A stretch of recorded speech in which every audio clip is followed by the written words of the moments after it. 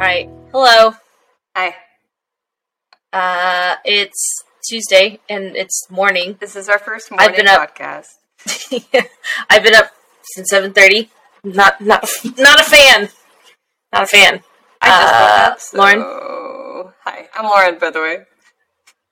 Bridget, hi. You're listening or watching Gateway Anime Podcast. Where we talk I don't know which one you...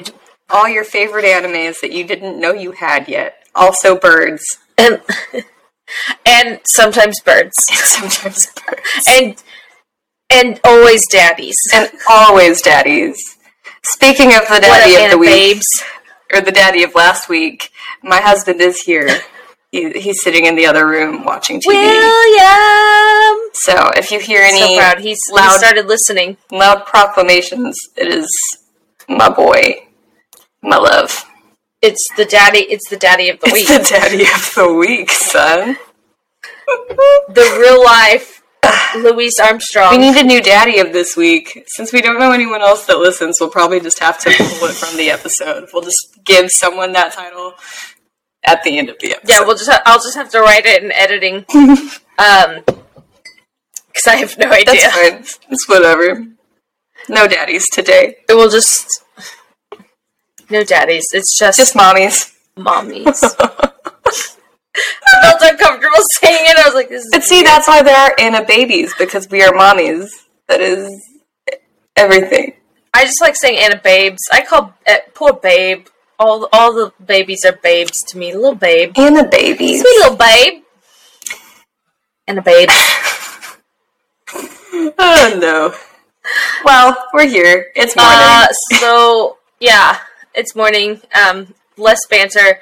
I'm panicking at work because shipping is really bad, and Lauren's panicking at work because shipping is really bad. Mine is for elf hats. Yours is for turkeys for Thanksgiving, a national holiday. Buy your turkeys, kids. You never know when they'll run out. Actually, don't listen to me. Or be like me. I don't want you to come to my store and buy all the turkeys. Thank you. I'm Team Ham, so I'm safe. Sorry, Panya. Ham! That's Will raging out. I hope. Was it maybe. His wife? That's where mine is. It's dropped on the floor.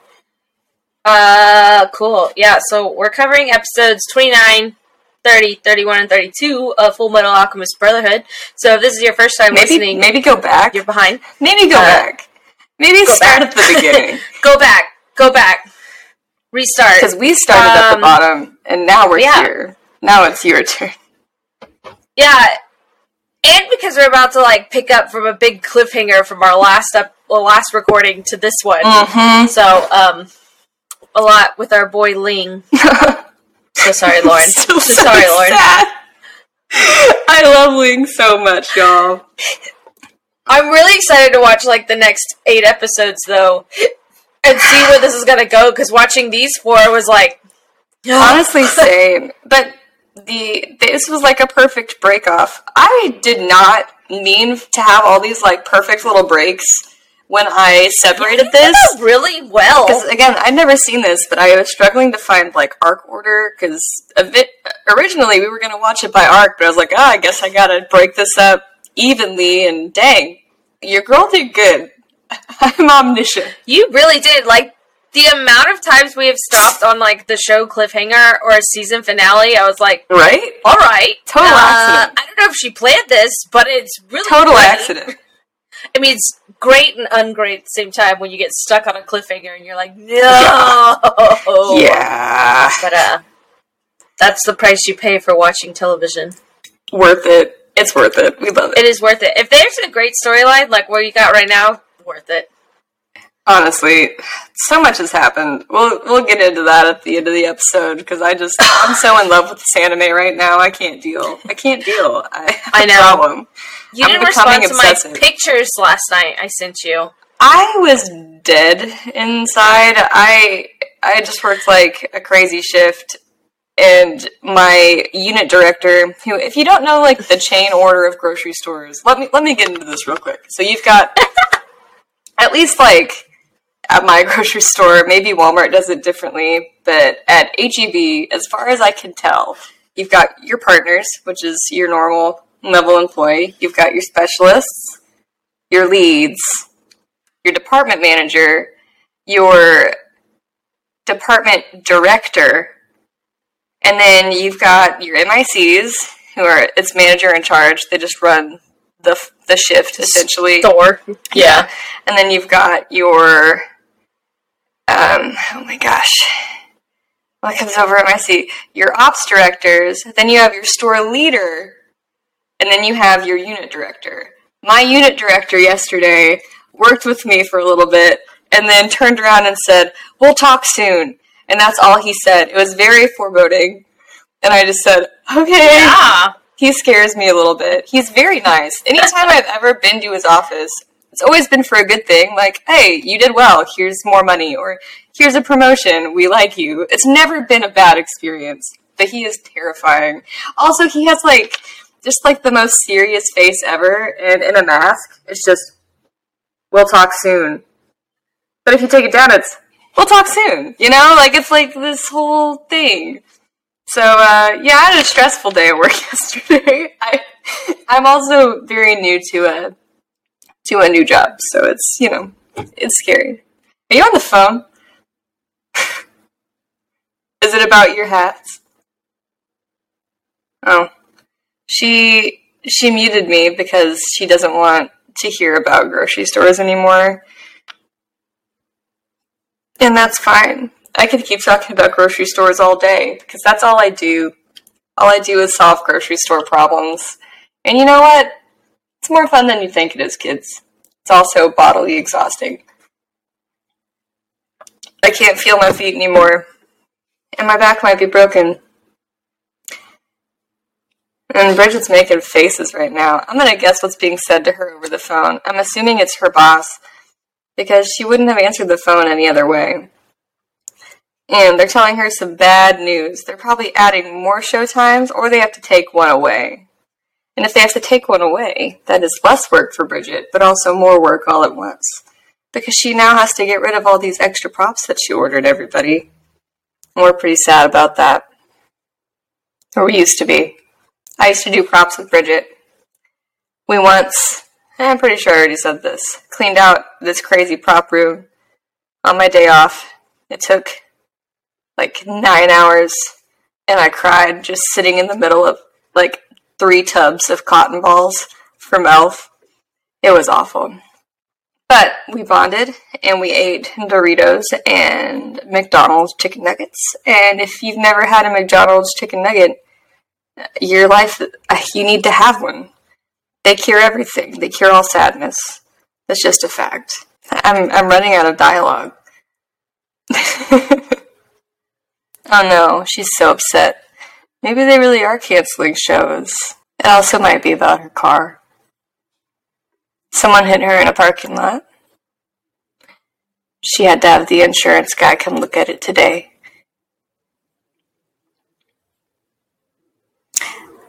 I'm more likely to assume it's her boss, though.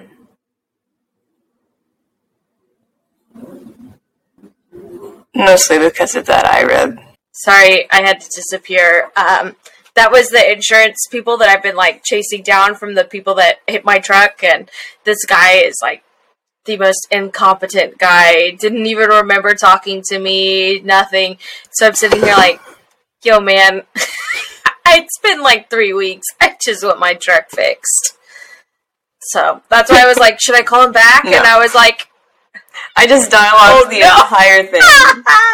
I am so excited to listen to that. It was, that's going to be really fun in editing, so because I won't know. I was it's either her boss or the insurance guy.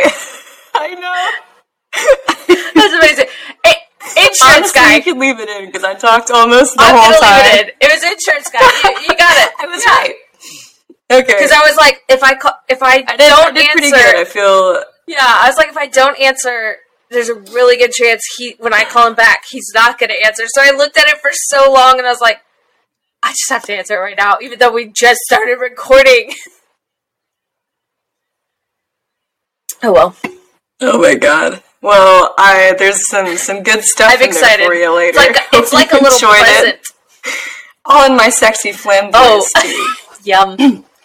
Yeah, it's a little gift of me just being like, oh no, look at Bridget's face. She's not happy. I was not. I was like, dude, we've talked like 12 times. What do you mean you don't know who I am? Come on.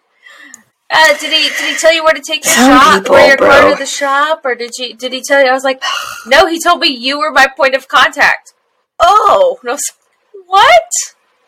Anyway, we'll see. I don't want to say what brand of insurance they were, but don't use them. They're not national, but golly. I was like, which one is it? I use State Farm. It's great. Thank you, Jake from State Farm. I use Progressive. See, that's a national company. This one's like a local city company, and they're a hot mess. Hot mess. I've never heard of them until this truck hit my car. Or this truck hit my truck. Well, I had USAA, but they were trying to charge me out the butt to add Will to my insurance, and I was like, I ain't doing that. Like, I went from paying like $120 to paying like $400. Whoa! And I was like, that's not enough. Like, that's just not enough. That's too much. Doubled your insurance? So I switched to Progressive. Golly. Yeah. But I switched to Progressive, and now for both of my vehicles, I pay less than $200. That's not bad. Which is amazing. Yeah. Shout out to Progressive. Shout out to State Farm. And they give me everything that... I don't mean to... Hey, if you want to sponsor Progressive, I really like you. They gave me everything that I had on my USAA, but cheaper and easier to use, to be honest. So Jake from State Farm, Flo from Progressive, we'd like to have you sponsor us. Come be on our podcast. Do stupid anime voices with us. I mean, they're actors. Come on. Yeah, that's like it. All right, ready to dive in? I think so, yeah. Here we go. I think Episode 29, Struggle of the Fool. Lauren, you got a Netflix summary. You know I do. You know it's your girl. The Ulrichs are at Bradley's mercy. You know it's your girl. I can't stop. The Ulrichs are at Bradley's mercy. If the brothers make one wrong move, those dearest to them will pay. As Mustang quietly gathers allies to his side, Ed discovers there may be no need to find a Philosopher's Stone. Maybe. Maybe not. There you go. We don't know. That's a pretty good intro. Who knows? It's very ominous. Yeah, it wasn't that bad. Yeah. They're getting progressively better. Good. I'd hope. At their summaries. They're going to randomly drop in a spoiler in a summary, though, and it's going to be like, oh, there we go. It's going to make me so mad. That's why I'm glad I do these after I watch the show. Yeah, that would be so upsetting. I would murder them. Yeah. That's funny. All right. Ooh, do we have any new voice actors for this? No, not in this episode. This episode is mostly... Yeah, it's everyone the same. Okay, cool. Everyone the same. Well, here we go. First note, Huzzah. I said I really like the visuals on the new intro. It's really showing Ed's struggle with what he's seen, but I'm not sure if the music's going to grow on me, because I just still really am not a fan of it right now. It did kind of grow on me. I still hate the ending, but the intro's okay. Like, I'm not going to add it to my anime playlist. Yeah, no. But I do like it. Like, it's fine. I hate that ending. But the ending is awful. It's so bad. I said it's really sad to see Ling in the lineup with the Sins now in the intro. Because they, like, pan to them all, it hurts like, me. on the hill, and I was like, oh, man. And I said, also, in that intro, is that Hughes standing next to Mustang again? So is this season going to focus on a lot of flashbacks? Because it looks like Hughes is standing next to Mustang in the intro. I did not see that. But keep an eye out. I mean, it's not wrong so far. So I know. And then I wrote my other note for the intro was I really want to know who all these new soldiers are, because there's a lot of new soldiers like, pictured in the intro, and I think it has to deal with Lady Armstrong, whoever she may be, or Grumman for her. Who's Grumman? Or the guy. Grumman. Grumman, sorry. Is he in this, or is he in the last episode? I think he's in this one. Okay. You're right. Maybe. My brain's a little crazy.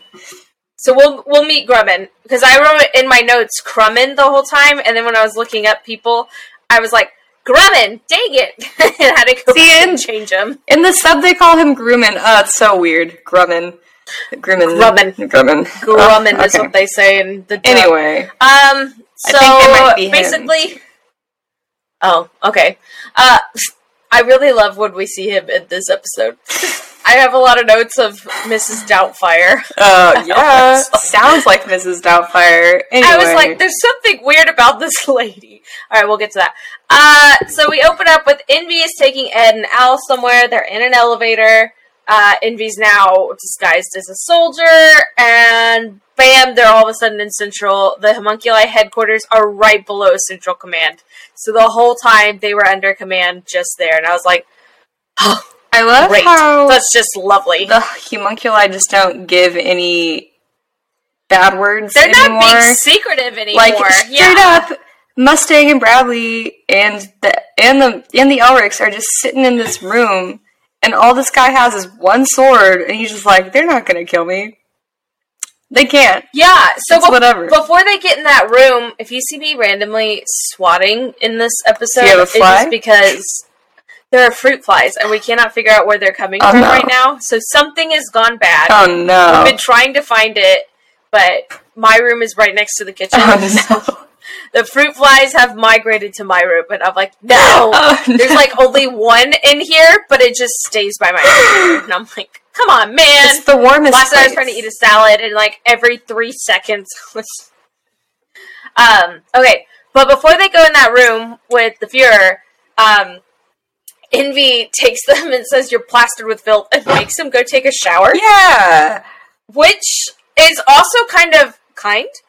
And this furthers my belief that maybe Envy might team up with them. Remember, I had that theory last episode, and I was like, I don't know, I think Envy might have a soft spot.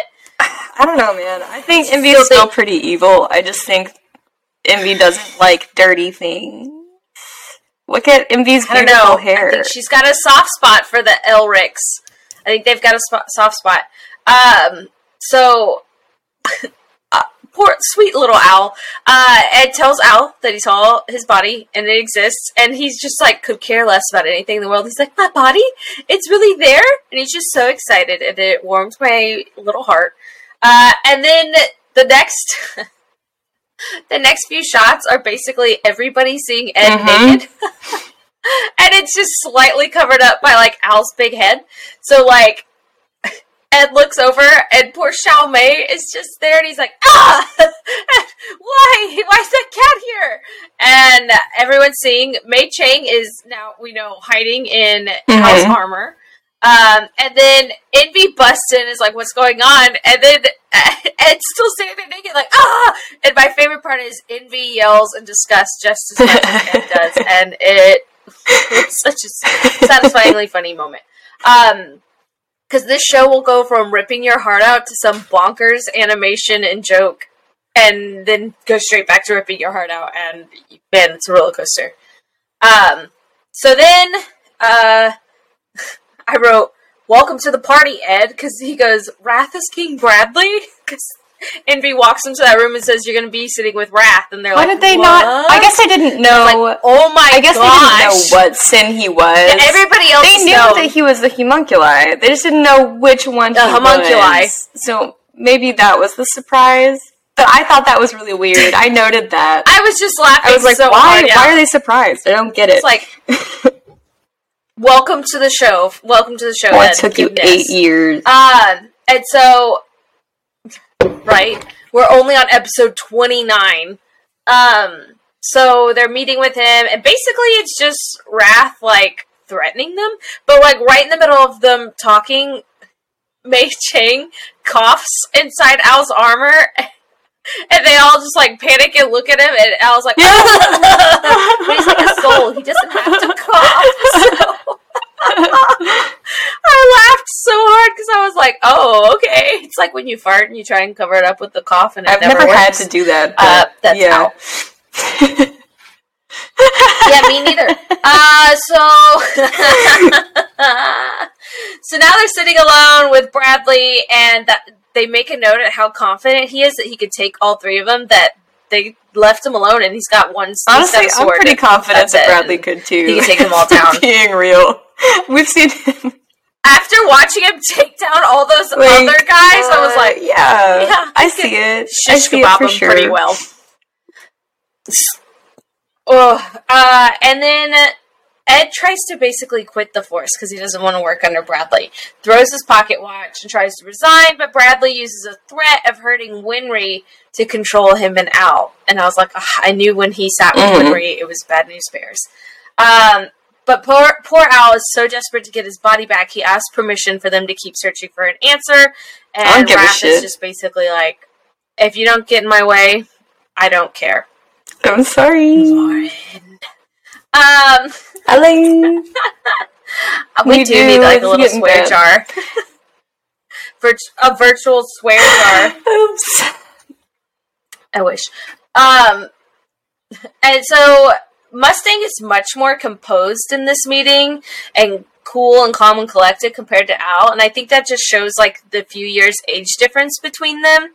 And that Mustang is really committed to this like plan he has. And they talk about it later too. So then when they're leaving, Bradley picks up his sword and says, "Hey, Alphonse, wait a second," and just stabs it through his side. And we know Mei Chang's in there, and we're like, oh my gosh. And so then Bradley pulls out the sword and looks at it. And it's slowly, though. Clean. Like the slowest sword pull out ever. And my breath was held the entire time, just waiting for the blood. I was like,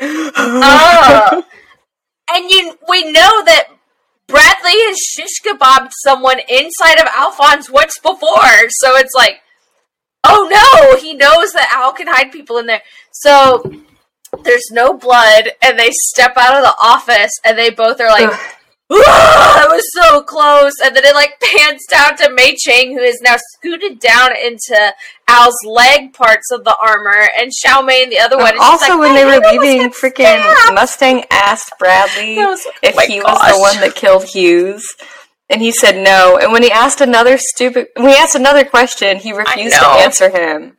He's like, "You only asked if you could ask one question." He's like, "Who did it?" And I was like, he's like, "Oh, you're evil." One question, and you are evil. You are evil, and I hate you. I hate him. I know. And Mustang, his commitment to Hughes is it's so heartbreaking. And it's so sweet, but it's so heartbreaking.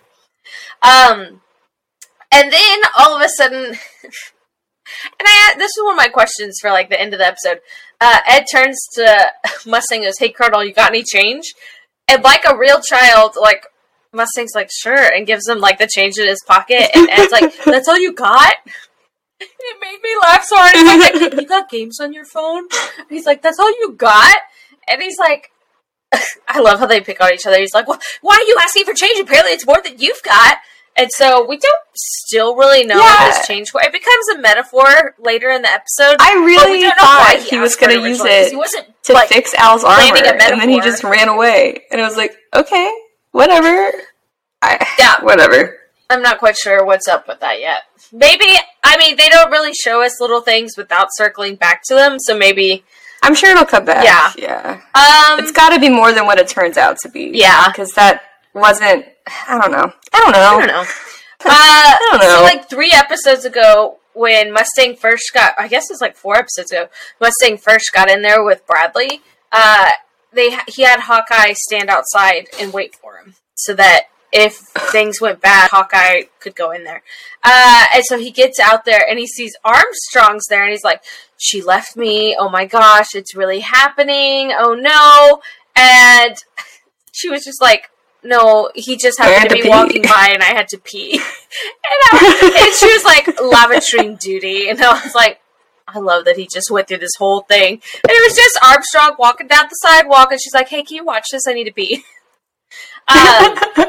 And then so Ed and Al go back to their like hotel room, and they're talking to Winry on the phone, making sure everything's okay because Bradley just threatened her.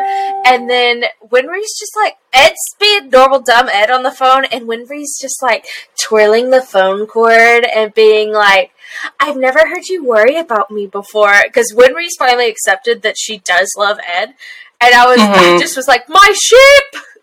My ship is going so well with this ship. I love it. And then we pan over.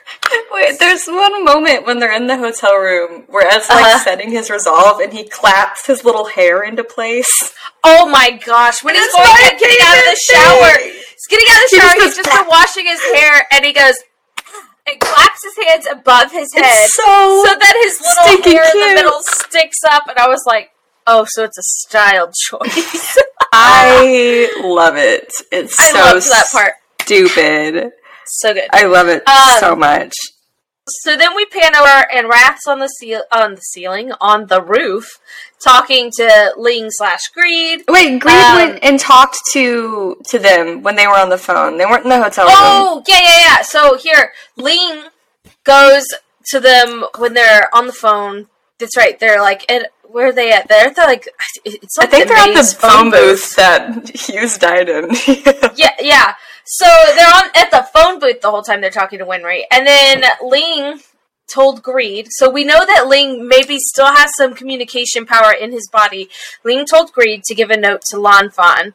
And so he gives it to the boys to give to Lan Fan. It's in another language, and Greed says he makes a comment that I wrote down because I'm hoping it comes back into play later, that he doesn't lie and he doesn't fight women. Yeah. So I that's really specific to say. I like Greed. I like Greed. Yeah, Greed 2.0 is pretty. I liked the original Greed too.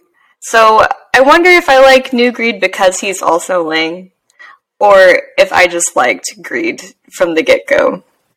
I don't know. This Greed is really charismatic, and I feel, I don't know, I'm in this like homunculi turning good camp right now, and I don't know why. And I think it's just because Envy has this like sweet spot for Ed. I think that Greed is the most likely to turn against the others because he's already done it.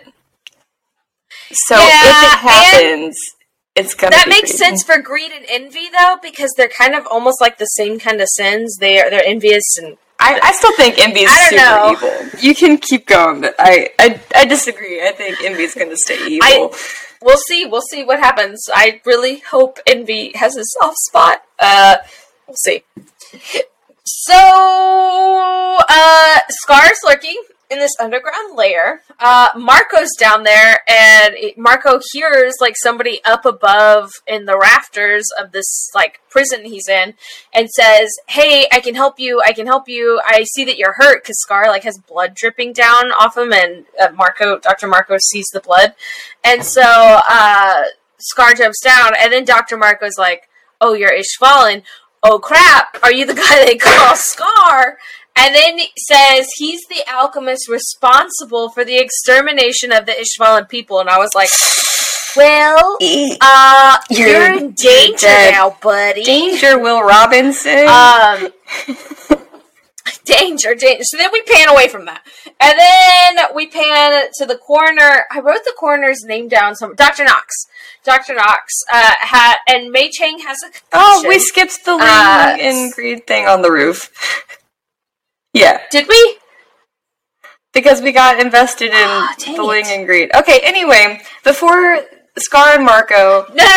It's right after this. Yeah. So we go back. Mei Chang has a concussion, and Dr. Knox is super mad at Al for turning his house into a hospital, and it just makes me laugh. And so we just know that Dr. Knox is taking care of Mei Chang. Then we pan over... Lan Fan gets Ling's note. And it says he's found a philosopher's stone. That he wrote in blood, also. Like... Yeah! What? That's a little sketchy. In blood, on cloth. So now Al's having to explain what happened to Ling to Lan Fan. That's and my ship. Now Greed.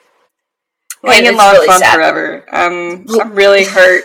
They're really adorable. I really hope Lan Fan gets an amazing, metal arm. I'm really hurt. We'll see. I know. And so then we pan over, and Greed and Wrath are talking on this roof, and Wrath is saying, like, all these horrible things about humans, and Greed, like, snaps and says, don't underestimate humans. And it looks like that was actually Ling snapping and kind of saying it sounded that, like or him maybe too, like at least in the sub. Yeah. And so we think that maybe, like, Ling hasn't fully accepted now Greed taking over the whole body and is kind of fighting back so he can get the stone and bounce. So I think we're gonna have some Dr. Jekyll, Mr. Hyde kind of stuff going on. I hope so. I love Ling. Yeah, and then maybe our Ling is still in there and he's fighting so he can get the stone. Team so Ling. That's their big talk on the roof. So then in the car, I think it's Hawkeye, Mustang, and Alex Louise Armstrong. And they catch him up on all this info, and poor sweet Armstrong is like, oh no. We get a flashback of Armstrong during the battle in Ishval, collapsing, holding a dead child in his arms, and that he doesn't want to be a part of the war and what they're doing is wrong. And the world doesn't deserve him. No, they do not. He gets dismissed from the military, and he doesn't want to do it again. And I just wrote, my poor sweet baby Armstrong! I wrote, the world does not deserve Alex Louise Armstrong. He's perfect. See, they don't! He's perfect. He really wants to use his alchemy for the good of people and protecting people, and he got dismissed, like, dishonorably discharged from the military in the war because he couldn't do it. He's like, I don't want to do this because he's just holding this child. And he's like, this is wrong. So sweet. And I was like, it's so sad. And so Mustang's telling him all about this and like, hey, Alex, you're going to need to like, you could run away or you could fight this. We need to protect people. And he's like, I can't just walk away like I did in the war. I need to do something. And I wrote down this Mustang quote that says, I never feel more human than when I'm fighting real monsters. And I was like, oof, oof, we're gonna get it. In the next few episodes, I feel it's gonna be a battle. Oh, probably. Dear Lord. I know. Then we pan back to the corner of Dr. Knox's house, and I felt like it was Lanfan's other arm that was missing. I was trying to like picture where she was in the bed. It's her left. Okay, yeah. It is. I was like, is the arm switched? But then basically Mei Chang walks in, and Lanfan's like, you, and Mei Chang's like, you, and she's like, I know who you are, and I know who you are, and Mei Chang is like the 17th daughter. They're like fighting clans, and poor Al's in the middle, like, no, stop! You're both injured. Don't. And Xiao Mei's like little fighting face on Mei Chang's shoulder is the most adorable little thing. And then all of a sudden, Dr. Knox like swings the door open, and he hits both of them over the head with soup bowls. Which also remember, Mei Chang has a concussion. Well, he's a great doctor. But he's so mad and making them behave because he's like, you're my patient. I don't want you to mess up my work. Eat your soup. Be quiet. And he also threatens them that his house is so messy that you never know what unknown pathogens could be lurking under the floorboard. So if you start roughhousing, it could come in here and poison us all. And they were all like, what? I was like, what a weirdly specific threat. And so it like pans over to like Al helping him clean his house. And I was like, okay. And then Al finds this family photo. And basically we learned Dr. Knox was not in touch with his wife or kids anymore, really. And it's really sad. And you can tell he doesn't like to talk about it because he's, like a stiff, burly man, doesn't talk about his emotions. But you can see that it really affects him. And then we pan to Ed walking around the city doing his good state alchemist work, and he can use his alchemy again. And he's fixing this lady's guardrail. And litters it with freaking skulls. I was like, skulls? Calm down with your boy crap. Like, you already did it with the sword. Classic 14-year-old boy. I know. Honestly, it's a sign of the times. That poor lady has this cute little house, and he's like, skulls on every corner. It was so stupid, but funny. That's funny. It was very childish. And so the local like, police are saying, like, hey, we had some, like, local alchemists here trying to do these repairs this morning, which is when they were underground in Central and fighting, and they're like, they couldn't use their alchemy, so, like, you're such a great state alchemist, you can use alchemy. So Ed puts it together that when Father stopped them from using their alchemy, it wasn't just underground, like, they all got stopped from using their alchemy. Except for Scar and Mei Chang. And so that was my big note, was, why can't they use their why alchemy Scar still? May Why use is it alchemy different? when boys know you alchemy? Question. Question. It does. It still stands. It does. It still stands in these 4 episodes. So that's how the episode ends.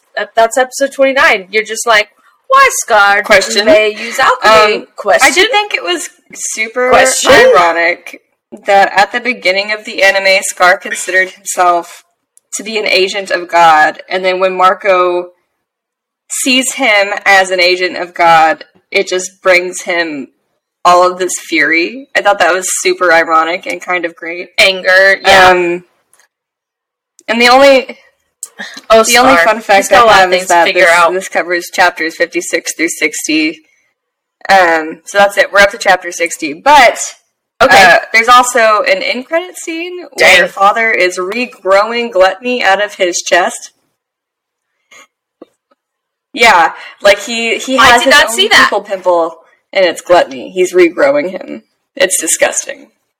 So that's disgusting, and I'm kind of glad I like that. Yeah. I watched the end credit scene last time, and you missed it, and now it stops it. But I'm kind of glad I missed that, because that sounds It was disgusting. Pretty gross. But so Gluttony will be back. That's something to look forward to. Pooh Bear, Winnie the Pooh Bear. That's Gluttony. No, wherever you go, climb in a honey tree. I hate myself. Here we go. Pooh Bear, I wanna be there. It wasn't the original one. It's me and it's you. Silly old Winnie the Pooh. Winnie the Pooh. I hate myself. I love Winnie the Pooh. You don't understand. You don't understand how much I love I can Pooh. tell by you finishing that. I love that. Oh my gosh. Sorry. Oh, that's beautiful. Alright, episode 30, The Ishvalan War of Extermination. Here's your Netflix summary. Go. As Edward hears Hawkeye's tale of a time when idealistic young soldiers were tasked with genocide, the horrors of the Ishvalan battlefield are revealed. Great. There are lots of voice actors in this. Do you want me to do them before or after? Yeah. So let's knock them out now. We meet Master Hawkeye, who is Hawkeye's father, Bartholomew Hawkeye. His English voice actor is Bob Merger. I thought it was Berthold. It might be Berthold. Whatever. Berthold. I don't know. But his English voice actor is Bob Mangerd. And he only really had like one that I knew was from Fairy Tail, and it's Ingnell. He's in Fairy Tail. Everybody's in Fairy Tail. Yeah. Oh my gosh. The Japanese voice actor is Atsuki Tani, and they play Master Chief in Halo Legends and Inspector Anderson in The Great Pretender. Then we have Vescu Grand, who's like this really weird alchemist. His English voice is R. Bruce Elliott, and he plays Dot Pixis in Attack on Titan and Captain Ginyu in Dragon Ball Z. And then his Japanese voice actor is Shinomari, and he plays Kibito in Dragon Ball Z. And fun fact, Dr. Draken in the Japanese Kim Possible. Great. Draken! Yeah.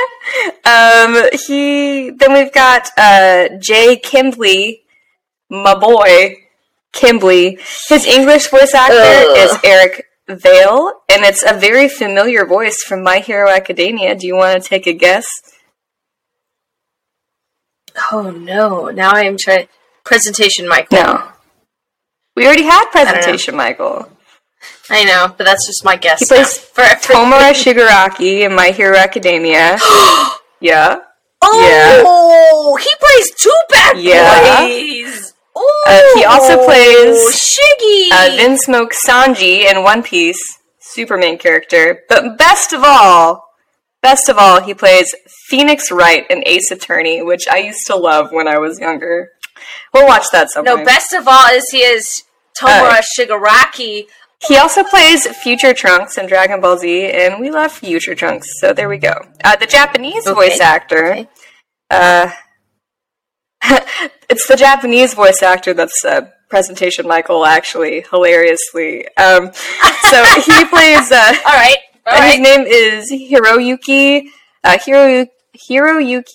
Yoshino, and he's Presentation Michael of My Hero Academia, Hanji Iwazumi in Haikyuu, and if you were paying attention in our Star Wars episode... You were about to say Hanji in... I thought you were about to say Hanji in Attack on Titan. No. A girl! That's a girl. But he also was Jay in Star Wars Visions. So, episode 2, Tatooine Rhapsody. Fun facts. Okay. I like that. So those are all my voice actors for this episode. I'm hyped about Shigaraki being Shigaraki.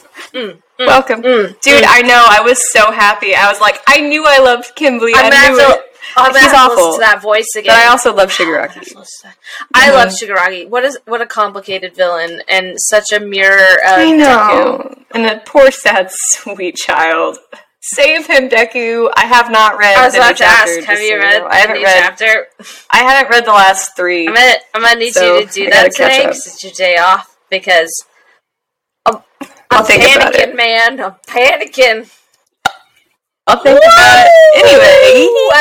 Anyway, let's jump into it. The last panel. I just read this week's chapter last night. The last panel, I called my brother and was like, he was like, "Are you okay?" And I was like, "I just read My Hero." He goes, "Oh, this makes sense then." I don't know what to think. He's like, but it just says to be continued. It didn't give us a date this time, and I was like, I don't know how long I have to wait. Oh no! I hate when they do that. It's like, is it 2 weeks? Is it 3 weeks? Is it actually next week? We just forgot to put a date. I don't know. No one knows. It'll be okay. It's not, Lauren. It'll be. You don't understand. You need to read that panel. I don't. I will eventually. I'm panicking. Okay, here we go. So basically this whole episode is like a flashback episode. We get some history filled in, and it's kind of sad. So here we go. Mustang is becoming a soldier, and his teacher doesn't want him to become the Flame Alchemist because of that decision. His master is really sick, and he's tired of hearing the same excuses. Alchemy is to defend the people in their home. He's like, don't give me that rhetoric. This is so much more. This is so much more responsibility. And if you're going to be a dog of the state, then I'm not going to let you be the Flame Alchemist.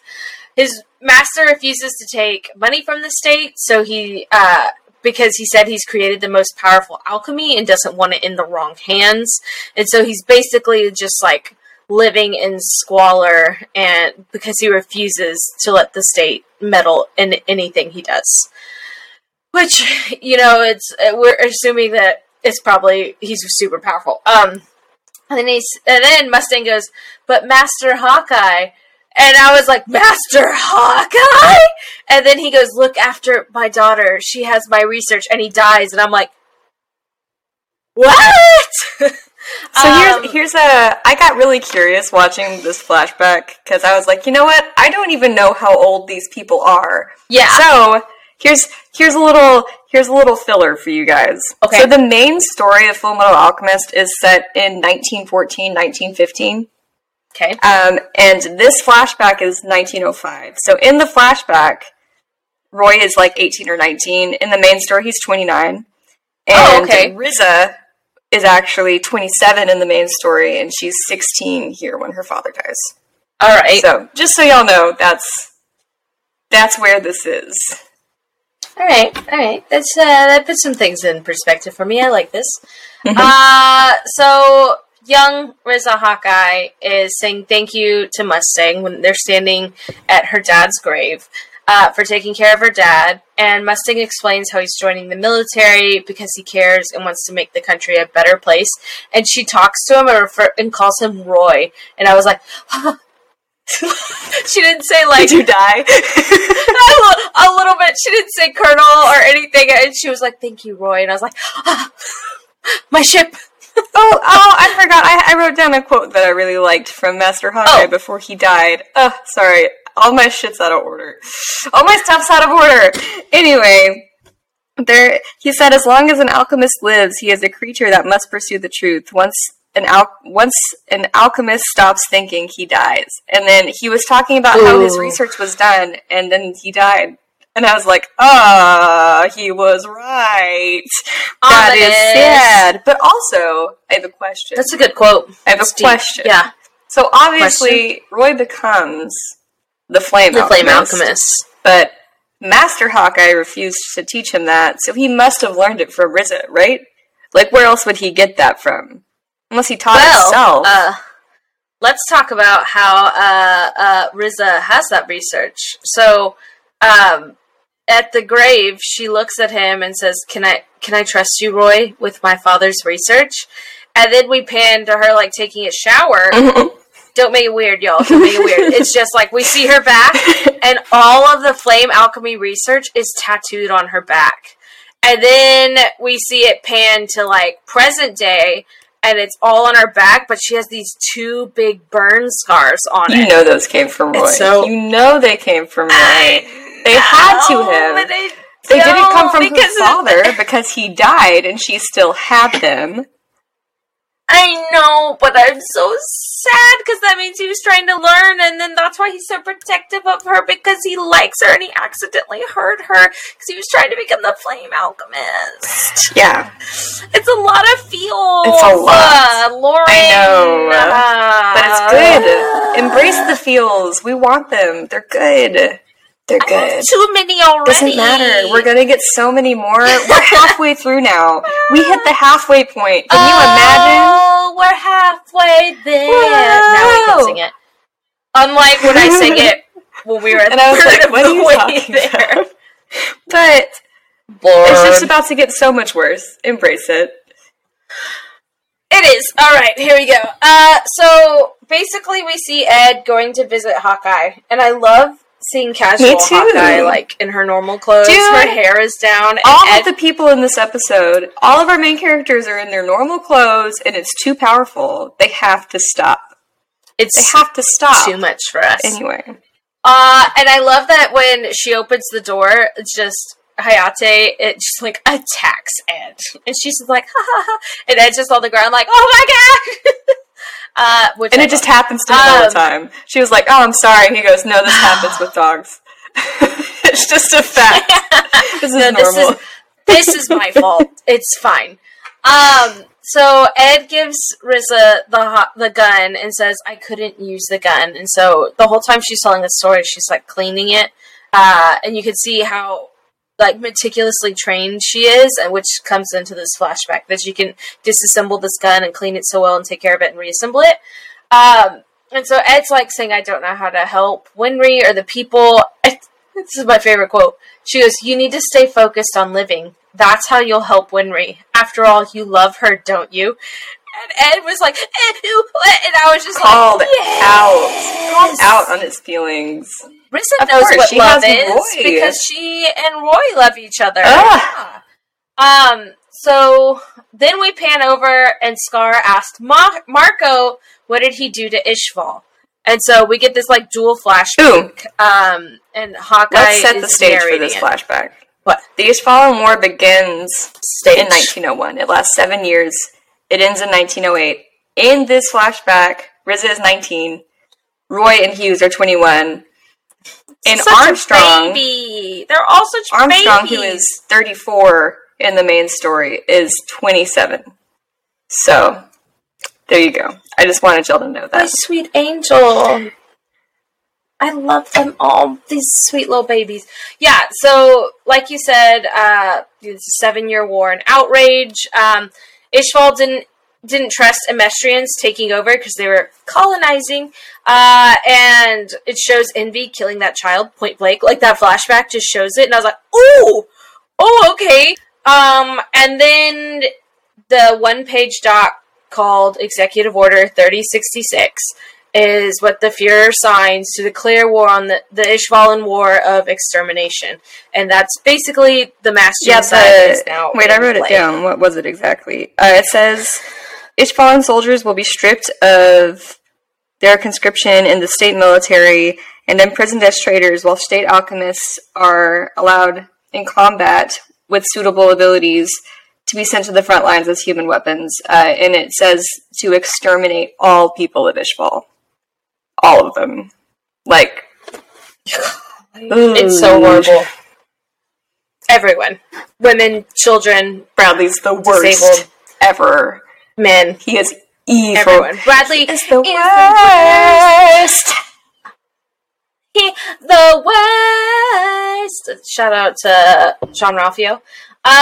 So the quote that I wrote that Hawkeye says is, "The air was tainted with the smell of human decay, and the desert sand soaked up the blood like a sponge." And I was like, "Ooh, not a pretty picture that beautifully said for us." Hawkeye was a sniper. You're right. Because a beautiful lady said it. So, Hawkeye was a sniper. She knew exactly how many people she killed, and she said that the snipers, and the state alchemists saw the destruction firsthand, what they caused, because they were like the human weapons. Like snipers, you have to put people in your scope and see them fall. You see exactly what you do. And alchemists, I think they have a little more of an advantage because they can be a little bit further away, but they still see exactly what destruction they cause. So they were frontline. They are the people that are traumatized. Armstrong build that wall that we saw for so many episodes ago. I know that we saw earlier, and knowing that it was Armstrong. Seriously, I'm getting goosebumps right now talking about it. Like, it was so painful. That's why I had my arms crossed. I was feeling too many emotions. So I had to put my arms somewhere. So sad. Anyway. I know. Ooh. So we see the Iron Blood Alchemist, which that's like bloodbending, and that it's just probably messed up. We don't see much of what they do, and we didn't need thank you for that. Thank you, show. I understand what's happening. The Fire Alchemist, Roy, and then you just see poor Armstrong just shaking and scarred from all that he's seen and done, and that's why he's so caring now. Like, that's why he's so sensitive and why he's so protective of Ed and Al, because he was so young and they were also young, and he doesn't want that for them. And it just made me really love him even more than I already love him, and it's just really sad, and I could actually cry right now. Like, my eyes are really watery. Yeah, my love for Armstrong is just it's out of this world. There is no measure. This sweet man deserves the world. I know. And those are his babies. And he will protect them and probably die. And all of his little soldiers. I know. I'm guessing right now in this series that Armstrong will die. I'm gonna guess that. You can't say that. It's just gonna happen. For my Toshi and my Armstrong. I need to back off, my men. Is going to die. Night Eye saw it happen. He's gonna die. Night Eye is trash, and that's why he's dead. How? I said what I said. Night Eye is not trash. I said what I said. We're gonna fight so hard. That's our next Instagram poll. Trash or not trash? It's trash. He's a good man. Well, he was. How dare you? We'll let Instagram decide. Maybe if you get this poll right, and don't argue with me about a character that I wasn't even talking about. I just kept singing when I was making that. I misunderstood the assignment. I was like, I opened it and I was like, oh, this makes sense now. I was texting you, and then I went and took a shower, and then I got out, and I was like, oh, Lauren texted me back, and I looked at it, and I was like, oh. For those of you who are confused, me and Bridget got in a great himbo debate, and I was talking about how Kirishima, last week, Ejiro Kirishima is a himbo. She thought I was talking about Kaminari. Kaminari. Kaminari is not a himbo. He's just a dumb boy. He's just and dumb. We got in a fight because she thought Todoroki was more himbo than Kaminari, but I was talking about Kirishima. Which is true. And that was wrong. So... Kirishima and Todoroki definitely have more of a fight in the himbo stance than Kaminari and Todoroki. I was like, how can you think Kaminari is more himbo? What are you talking about? It's pretty even, but I think only one person voted for each. Oh no. So, nobody else cares about this battle but us. Whatever. Max said he thinks that Kirishima is way more himbo, but he did support that Todoroki is a himbo, and has sent me TikToks proving it. Okay. He goes, not saying that I agree with you, but here is some stance. Here are some other people that agree with you. Thank you, Max. That was really supportive that you don't agree with me, but you found me a little community. Thank you. Okay, so back to really sad things. Hughes and Mustang are back together in this flashback. It's when they first meet. Because they met in... Well, it's not when they first meet. They met in the academy, and now they're back on the battlefield together. Hughes says he's changed, and Mustang tells Hughes he has the eyes of a killer.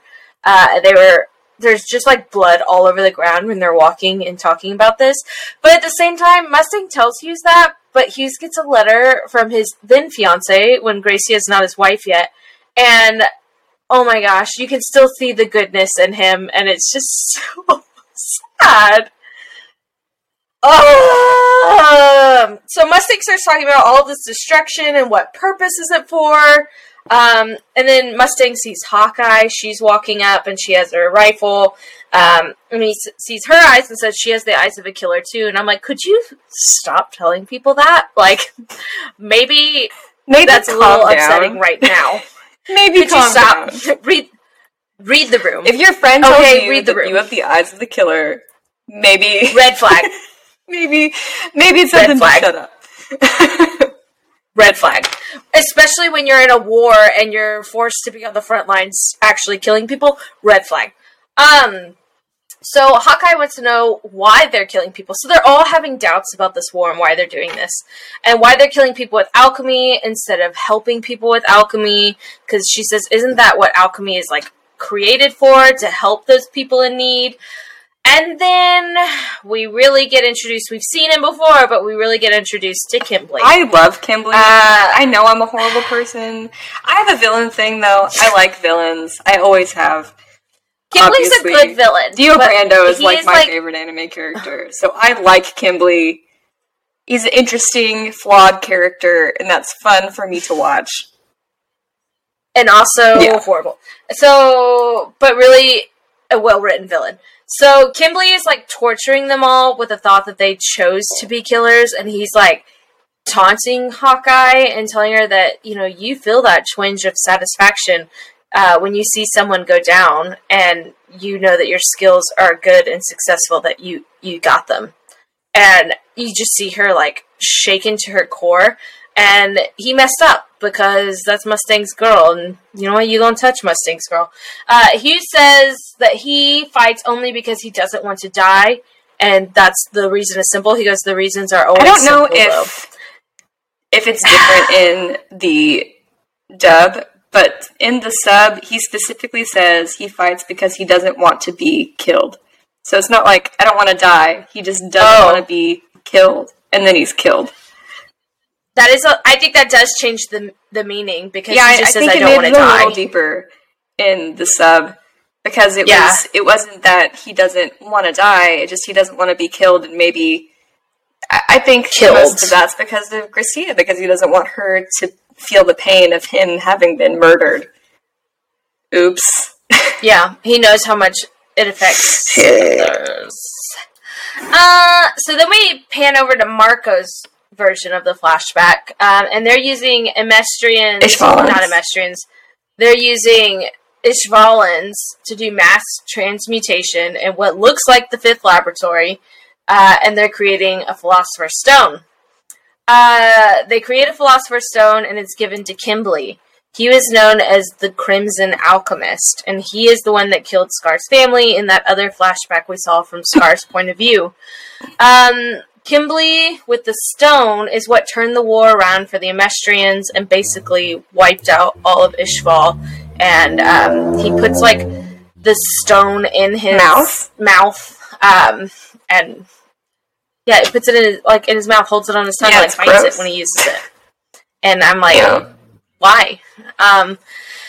And I also noted that Kimberly kind of sounds like Ling a little bit, 2.0. I thought they might have been the same voice actor, but they're not. I could be just be a coincidence. Yeah, I thought maybe it could be a coincidence, or maybe I don't know. Because of that, the High Priest of Ishvala is meeting with Bradley and says, like, I'm going to give my life. All the High Priests are like, I'm going to give my life in order to save our people. Please stop killing us. We're raising the white flag. Take us, kill us, save the rest of the people. And to show you how wrathful Bradley is and how horrible of a person he is, or homunculi, Bradley says that they're selfish and their ego's inflated and their lives are not enough to call off this extermination. So basically just says, like, yeah, I'll kill you, but I'm going to also keep killing everyone else. Bye. And it's just... He also says something here upsetting. That really I liked. Because, Ishvalan people are very religious. Like, they're talking about God and all this stuff. And he said... Yeah. He said God religion is in their face. Concept created by humans. When Bradley himself is also technically a concept created by humans. And I'm wondering if by created by humans, he's also calling himself God.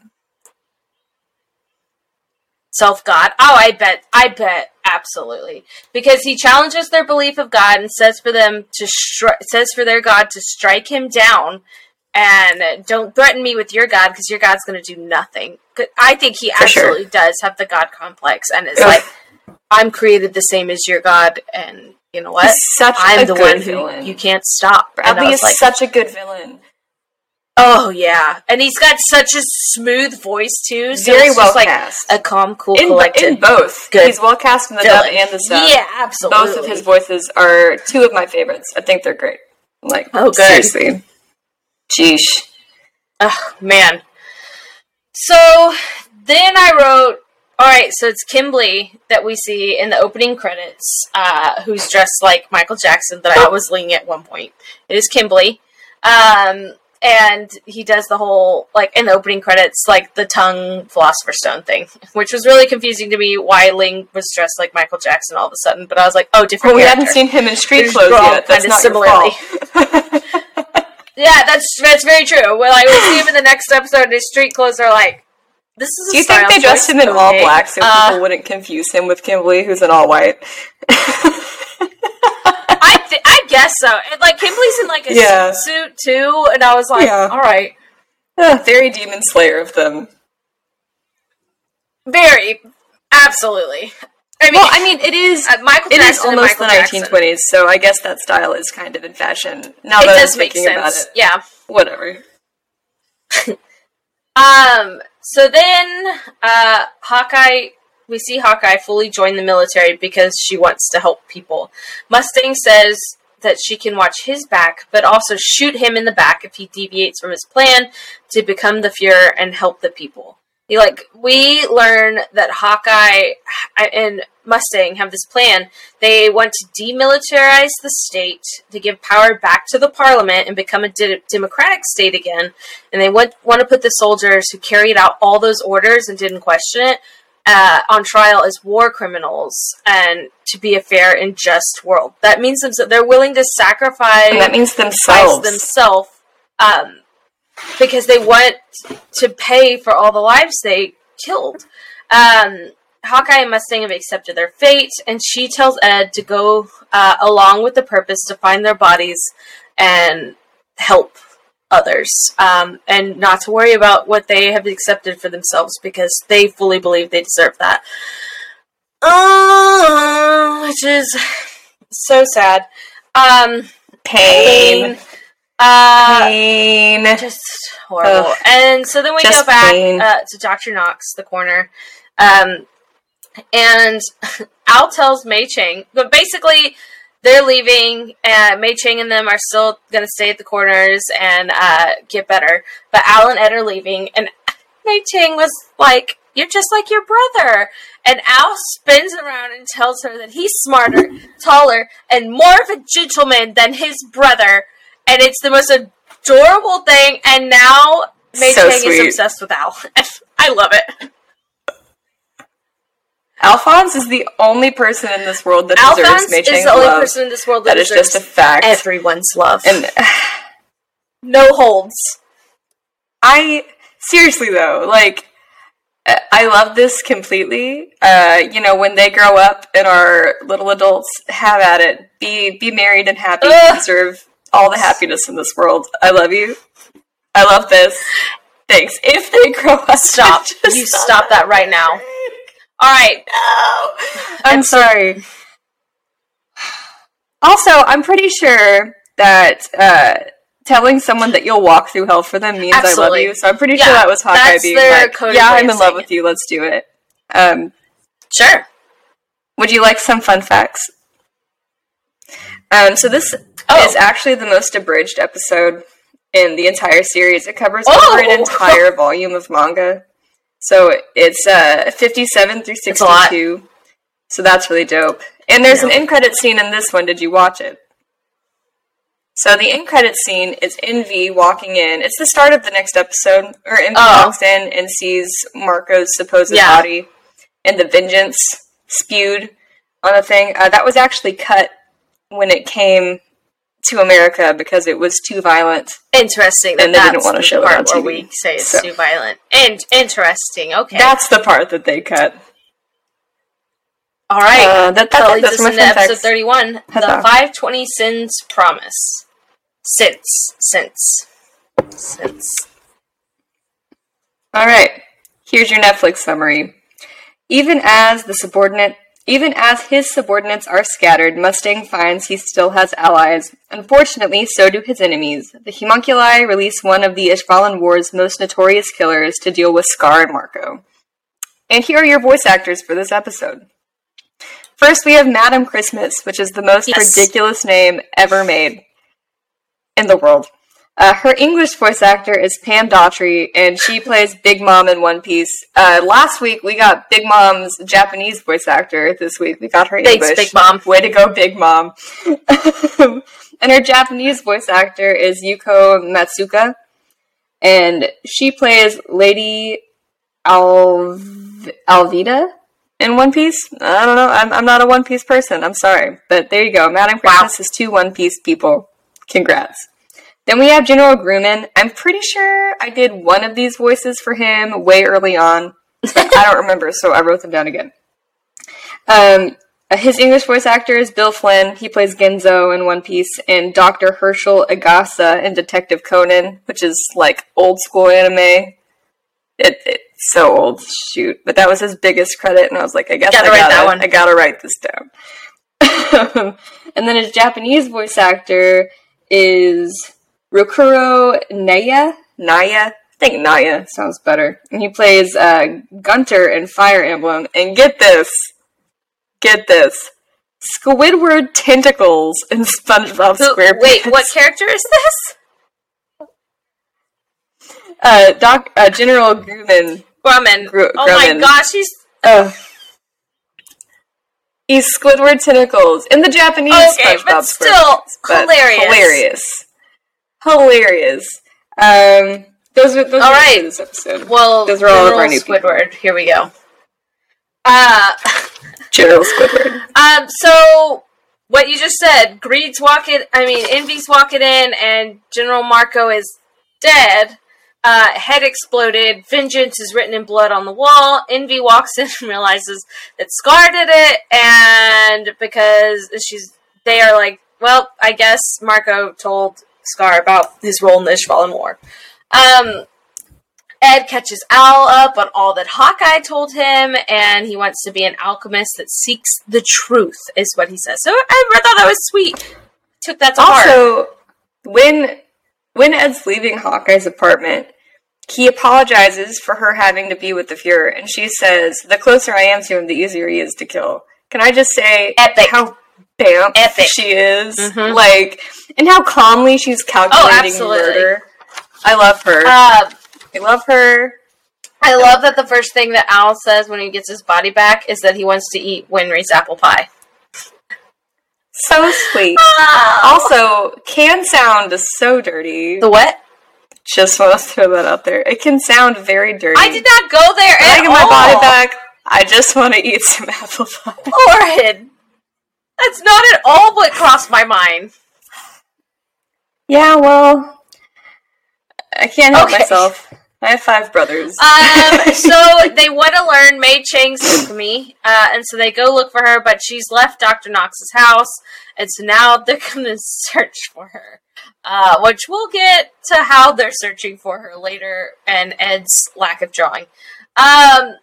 So they're giving Havoc weights to keep him busy while he's still in the hospital, because Greta and Havoc's bromance is painful. It's like the way he just stares at the door as he talks to him, like, I already said goodbye to you, I can't look at you anymore. I'm like, God, it just makes me so sad because you're watching Mustang's team get separated and sent to all corners of the earth, but he makes sure to go back and give Havoc those weights to keep him busy and gaining strength while he's healing, and I was like, oh.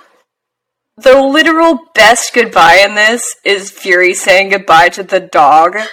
I was like, shut up. I love that. You had that one moment. All of Mustang's group saying bye to each other as they get split up, and Fury's feeding Hayate like little hot dogs, and I was like, They'll always have that time where they collected grief from the roof. And so Hawkeye is leaving. She's getting her books from Roy's office, and she makes sure to tell him not to get killed. And I was like, she said she It's another I love you. She said she loved you. I'm just translating for you.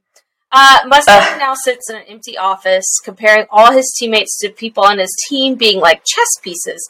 And he says the line, and worst of all, they've even taken my queen. Hawkeye is his queen! Oh, I was so happy. My ship! I say my ship 2 times in this. And that's the first one. My ship. And then he compares himself to the king piece, but he twists it open, and there's a note in there, and I was like, And so we'll see what that leads into. And then we pan over to Ed and Al in the streets with drawings of Xiao Mei saying, have you seen this cat? Have you seen this cat? Now, Ed's drawing looks like a black and white alligator. And Al's is perfect and adorable, which made me laugh so hard. And so Mustang rolls up and is like, hey, yo, what's up? What are y'all doing? Hey, I want my 520 cents back. And then we get really, like, philosophical, and Ed's like, I'll promise to pay you back when you become Fuhrer. But he does it, like, in steps. I promise to pay you back when you do this. And I promise to pay you this back when you do this, because I'll borrow more money. And I promise to borrow money and pay you back when you become Fuhrer. And he's like, who told you? And so he basically says that, they know everything. They talk to Hawkeye. They know everything. And so Mustang, I think, is going to be able to trust them more and be like, all right. I hope so. They're on our team. I want them to work together. If they team up, they'll be great. I mean, Alphonse got to work with Mustang a little bit, but Ed hasn't really at all. And I need that for my heart. Butt heads. I know. Yeah. So then Mustang goes into this building and hugs Vanessa, and I was like, who is this Vanessa? I was hurt too. I was like, how dare you? Rizza's body isn't even cold yet. And I think this is like a brothel that they're in. Mm-hmm. Like, it's a bar brothel, and so I was like, it is. What are you doing? You're loyal to Rizza Hawkeye. What are you doing? But he goes and sees Madam Christmas and gives her the note, and she says she's going to help him, and it's a call to General. I wrote Kroll, but it's Grumman, right? Yeah. I don't know why I wrote Kroll. I don't know who Kroll is. And so all of a sudden we're back. We're back at Dr. Knox's house, the coroner, and Ling's other bodyguard pops in, which is Lanfan's grandpa. Fu. I had gasped so hard. Fu. He slaps her. But, you have failed. And I was like, but then he breaks down crying because he's actually just really sad that this horrible thing happened to her while he was gone. Like, he was a soldier first and was like, you failed, oh my gosh.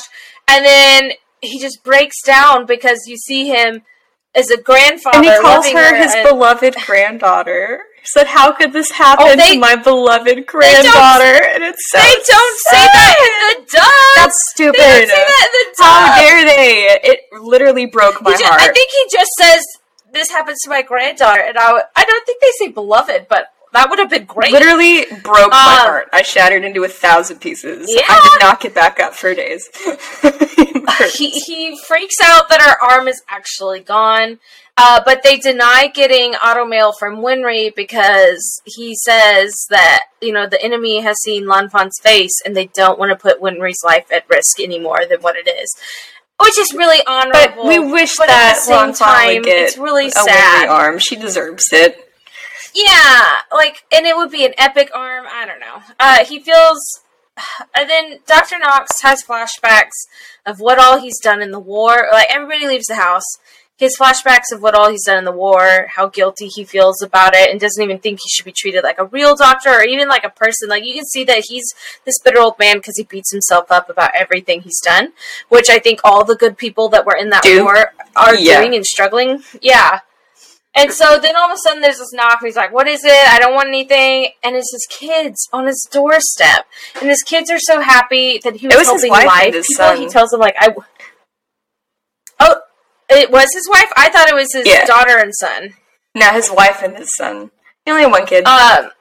Oh, okay. And so he's like, that he's happy he was helping live people, and he had courage, and his son announces that he wants to become a doctor like him and help people.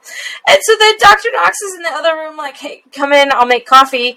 And he's making coffee, and he just says, he prays that he gets cut some slack in life so he can enjoy the happiness of having a cup of coffee with his family.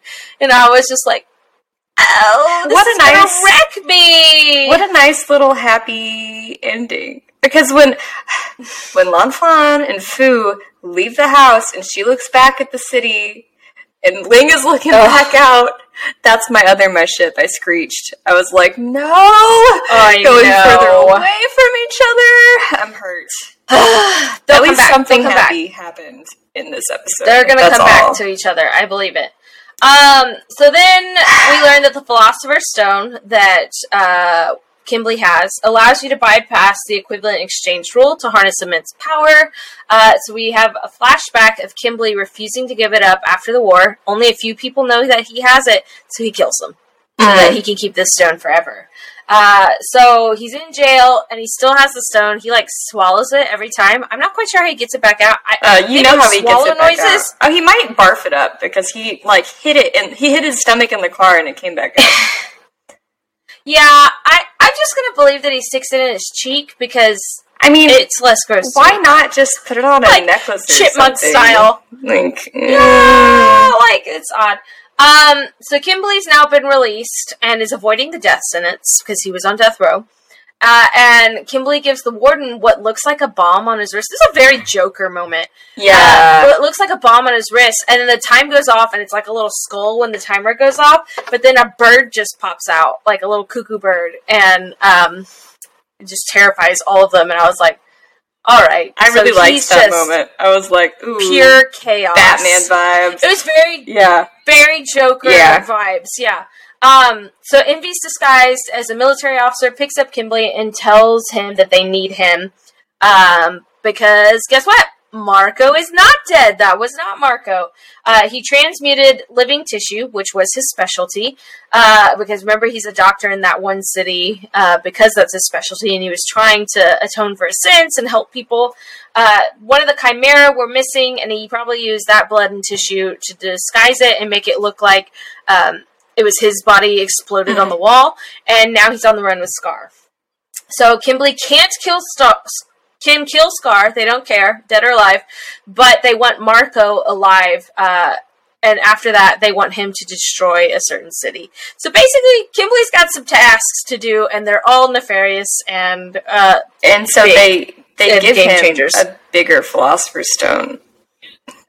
Yeah, he gets a new stone that was created by the lives of all of Marco's assistants. So all the people that we saw 10 episodes ago that were disappearing, and they're like, how ironic that this is what we're doing, and we use Marco's assistants to make the stone. Listening to this, or you, have ever watched Inuyasha, Probably not. But Not enough there's of it. this sacred stone in Inuyasha, and it shattered, and like the whole point is that he's trying to find all of the crystal shards to put the stone back together. That's exactly what this Philosopher's Stone reminded me of, because it was like a perfect stone, and then he had his little barf shard, called a barf shard, and it just Inuyasha vibes, everybody. I hate that Inuyasha so vibes. much. Barf shards. Barf shards. So Scar explains that his brother says the city's alchemy is different and needs Marco to help translate the markings and research on his arm. So we realize Scar's got this power and doesn't know anything about it because it's only half of his brother's research. He knows how to deconstruct with it. So we do know that Scar's not a real alchemist. He does not know how to reconstruct. He only can do this because basically the alchemy spell's written on his arm that was his brother's arm. So Scar destroys the surface of Marco's face so they can travel with him and he'll be unrecognizable. Marco. And I was like, That had to hurt so bad. poor Marco. Scar just does that. And then just like melts his face and he's like, you can stop the bleeding. And I was like, I mean, Marco did kill all your people. That was harsh. But whoa! Yeah. And Mei Chang's like, whoa! And so Scar says he hid the rest of his brother's research notes in the north, so that's where they're headed. They're going on an adventure. And so I just think of Bilbo Baggins, I'm going on an adventure! But with a bloody face and, a kid. So I only have one episode fun fact 31. for this episode. It's that Mustang placed the queen piece on E1 whenever he was going through everything, and the actual correct square for the queen's piece is D1. The king goes on E1, so either that was just an animation mistake, or he was making a statement by saying this is more important than he is, and I choose that one. So, thanks.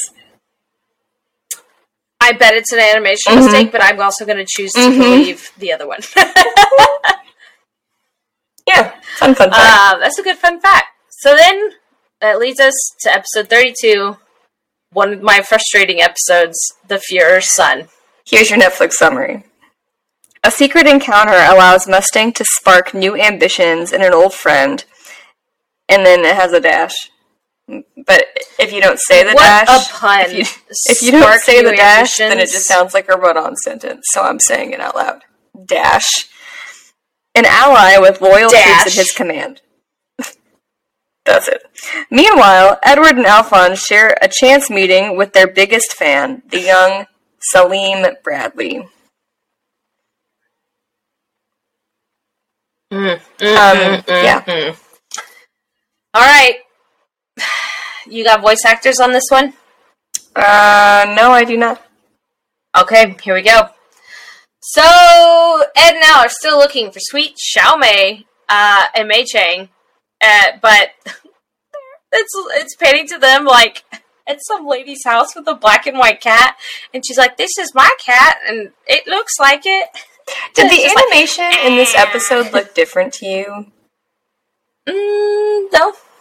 I had a weird moment at the beginning when you're watching the kids run by where the animation looked really different. Nothing caught my eye. I tried to look it up to see if they switched studios, but I couldn't find anything. But it just seemed more fluid, like maybe they'd switched software, or I don't know. It was strange. Anyway, go ahead. Nothing caught my eye. So here we go. Mei Chang is at the gas station getting some groceries, getting ready to pop on a train, and she bumps into a lady, and I wrote, a fake lady? Because this lady is weird looking. I wrote, she's a man. Because I just knew instantly. Her voice was too deep. I was like, you're a drag queen. It was odd. So, Mei Chang drops all the groceries, she tells the lady she's heading north right now, and the lady's like, okay, and then they go on their way. I'm dying that they keep calling Xiao Mei a cat. And then I said, I guess that was a real old lady, but she was very Mrs. Doubtfire-ish, though. And then, so we'll come back to that point, which is like, why was that flying over my head so hard? But I was like, oh, I guess it is a real old lady. But Kimberly's team is hunting down Scar, and when Kimberly's walking up the stairs to that train station, the old lady passes him, and he's like, that's not my job right now. So it's like, I should have picked up on that. But yeah, he definitely, I don't know if he knows that it's Grumman or if he just knows that he's in disguise. I think he just knows it's someone in disguise, and he was like, that's not my job. But that wasn't, here's a fun fact before we go in. That wasn't in the manga at all. Like, their weird encounter. None of Kimblee's scenes are in the manga at all. They added them in purely for the anime. So every part of him in this isn't there. It was just there. That's interesting. Okay. So Kimblee's team is hunting down Scar. They know he's currently in West City. And they're trying to figure out where he's popping to. Basically, every time they see Scar, something happens and Scar gets away. And that's like the moral of this whole episode. Scar gets away. So we see that old lady. The old lady is now with Mustang putting flowers on Hughes' grave, which is like so sad. And the lady flirts with Mustang. And Mustang flirts back. And then he realizes... Yeah, and then he realizes it's General Grumman, and he's like, ah! I was like, oh gosh, what a dummy. So then Raven went to Grumman not too long ago to see if he was interested in a corps of immortal soldiers. After Grumman denied him of that and was like, no, what are you talking about? Grumman got demoted and transferred. So basically, you see that everybody basically in the military is corrupt and knows about the homunculi, and if you are not with them, you're demoted and sent to the ends of the earth because you're not going to get in the way. They talk about how with the false priest, after the Full Metal Alchemist stopped him, peace dissolved only after the Central Soldiers came in. They sent all other police force away, and the Central Soldiers came in, and that's when the riot started. It didn't start after the priest fell. It started when the soldiers came in. So you see that they're purposefully causing this. Can I just say that I love that, we're now on episode 32 of this anime, and they're still pulling from episode 3. Everything that we've watched is still important, and it's still coming back. That's so nice. Yeah. There's no little detail that's not left behind. Everything. I really wonder. Watching this specifically made me wonder just how different this is from the original Full Metal Alchemist. I don't know what the episode run was for the original anime, but there's no way that it was like this. Yeah, I think I'm gonna watch the original after we finish this to compare and contrast. And then I'm going to start reading the manga this week if I get some time and try and keep up with where we are, just to compare and contrast on that too, because I think it's really interesting some of the creative liberties they take in all of them. But yeah, so then Mustang wants Grumman to join him. He says he needs to help stop the corruption, and so basically, Grumman's like, I'm retired and stuff, and he goes, but yeah, I'm in, totally in. Yeah, I'm bored. Let's do this. I want to stop this too. So I like that they're in the library looking for Ed, and then all of a sudden, Ed's in this library looking for these books to try and learn about alchemy, and this giant shadow gets casted over him. And looks up, and it's just, the way they drew it is like a giant balloon of Armstrong's head, and he just, parts the bookshelves like the Red Sea over him, and Ed just starts screaming, and it makes me laugh so hard, because Armstrong's like, shh, this is a library, quiet. I love him so much. So Mustang informed Armstrong to tell Ed that, Mei Chang and them are heading north because the old lady was Grumman. Grumman said, oh, they're looking for this cat / Mei Chang. Saw them. They're heading north. So they get their first lead on where Mei Chang is so they can try and learn alchemy so that they won't get stopped without alchemy again. So the really interesting thing that happens here is Armstrong gives Ed this letter and says, when you go north, here's this letter of introduction. First thing, and does he say save her? Because that's what I wrote down. He said seek her. Seek her out. Seek her. Okay. Yeah. Seek her out. And we learn that it's Major General Armstrong at the northern wall. but it's a Lady Armstrong. She's got beautiful hair, big puffy lips, and I was like, oh! I gotta know who this lady is. If she's a sister, yeah, and she's like sitting on the throne with like her sword on the ground, and she's kind of like leaning down and like very epic looking. Straight up Queen of the North. Yeah, I was like very, very Game of Thrones vibe. We're at the Northern Wall, Queen of the North, Queen of the North. Really hope she's a good person because she's related to the Armstrongs. And I really hope we could see her just be epic. So we pan over to Scar, and they're on a train bound for West City. Basically, Scar just keeps escaping, and Kimberly is like, I'm getting so mad. So Ed and Al can't find any details on Alka history in the library. It's not something recorded really in Central City, which if they can stop people from using alchemy, but they can't stop people from using Alka history, absolutely that's not going to be public knowledge in Central City because Central City is controlled by the bad guys. So Ling had told them once that Alka history was specialized for the medical field. So it's going to be like, it's Eastern medicine, essentially, is what we're learning. Also, there's something weird here that's been really bothering me, like, that they don't have any real books on Alka history and how it works. It's like, it's tabooed, but also whenever Ling comes over, like, way back in, when was it, episode, like, 21, he says, the alchemy in this country is weird. And I want to know why. Really, I really want to learn. I want to go visit Xing and see why. So all of a sudden, Salim Bradley appears in the library and is fangirling over meeting Al. And I just write, don't trust him. He's adorable. This kid. He's adorable, and I love him. I don't think he's evil. I think he's just a sweet boy who's being used as a pawn. I'm gonna punt this kid. I got bad vibes. And so, Al's kind of getting the weird vibe too, and he's like, I can't just tell this kid I'm looking for Alka history. So he tells the kid he's looking for medical use, like for alchemy to save people's lives. He's not technically lying. And then Ed walks up and is like, who's this kid? And Salim goes, you are a tiny alchemist, just like everyone says. And he's like, say again. He just gets it in all sides. He's like about to punch the kid and ready to fight, and then all of a sudden, like, the secret service pops up and is like, yo. And so Salim's like, no, these are my friends. And then they realize this is Bradley's son.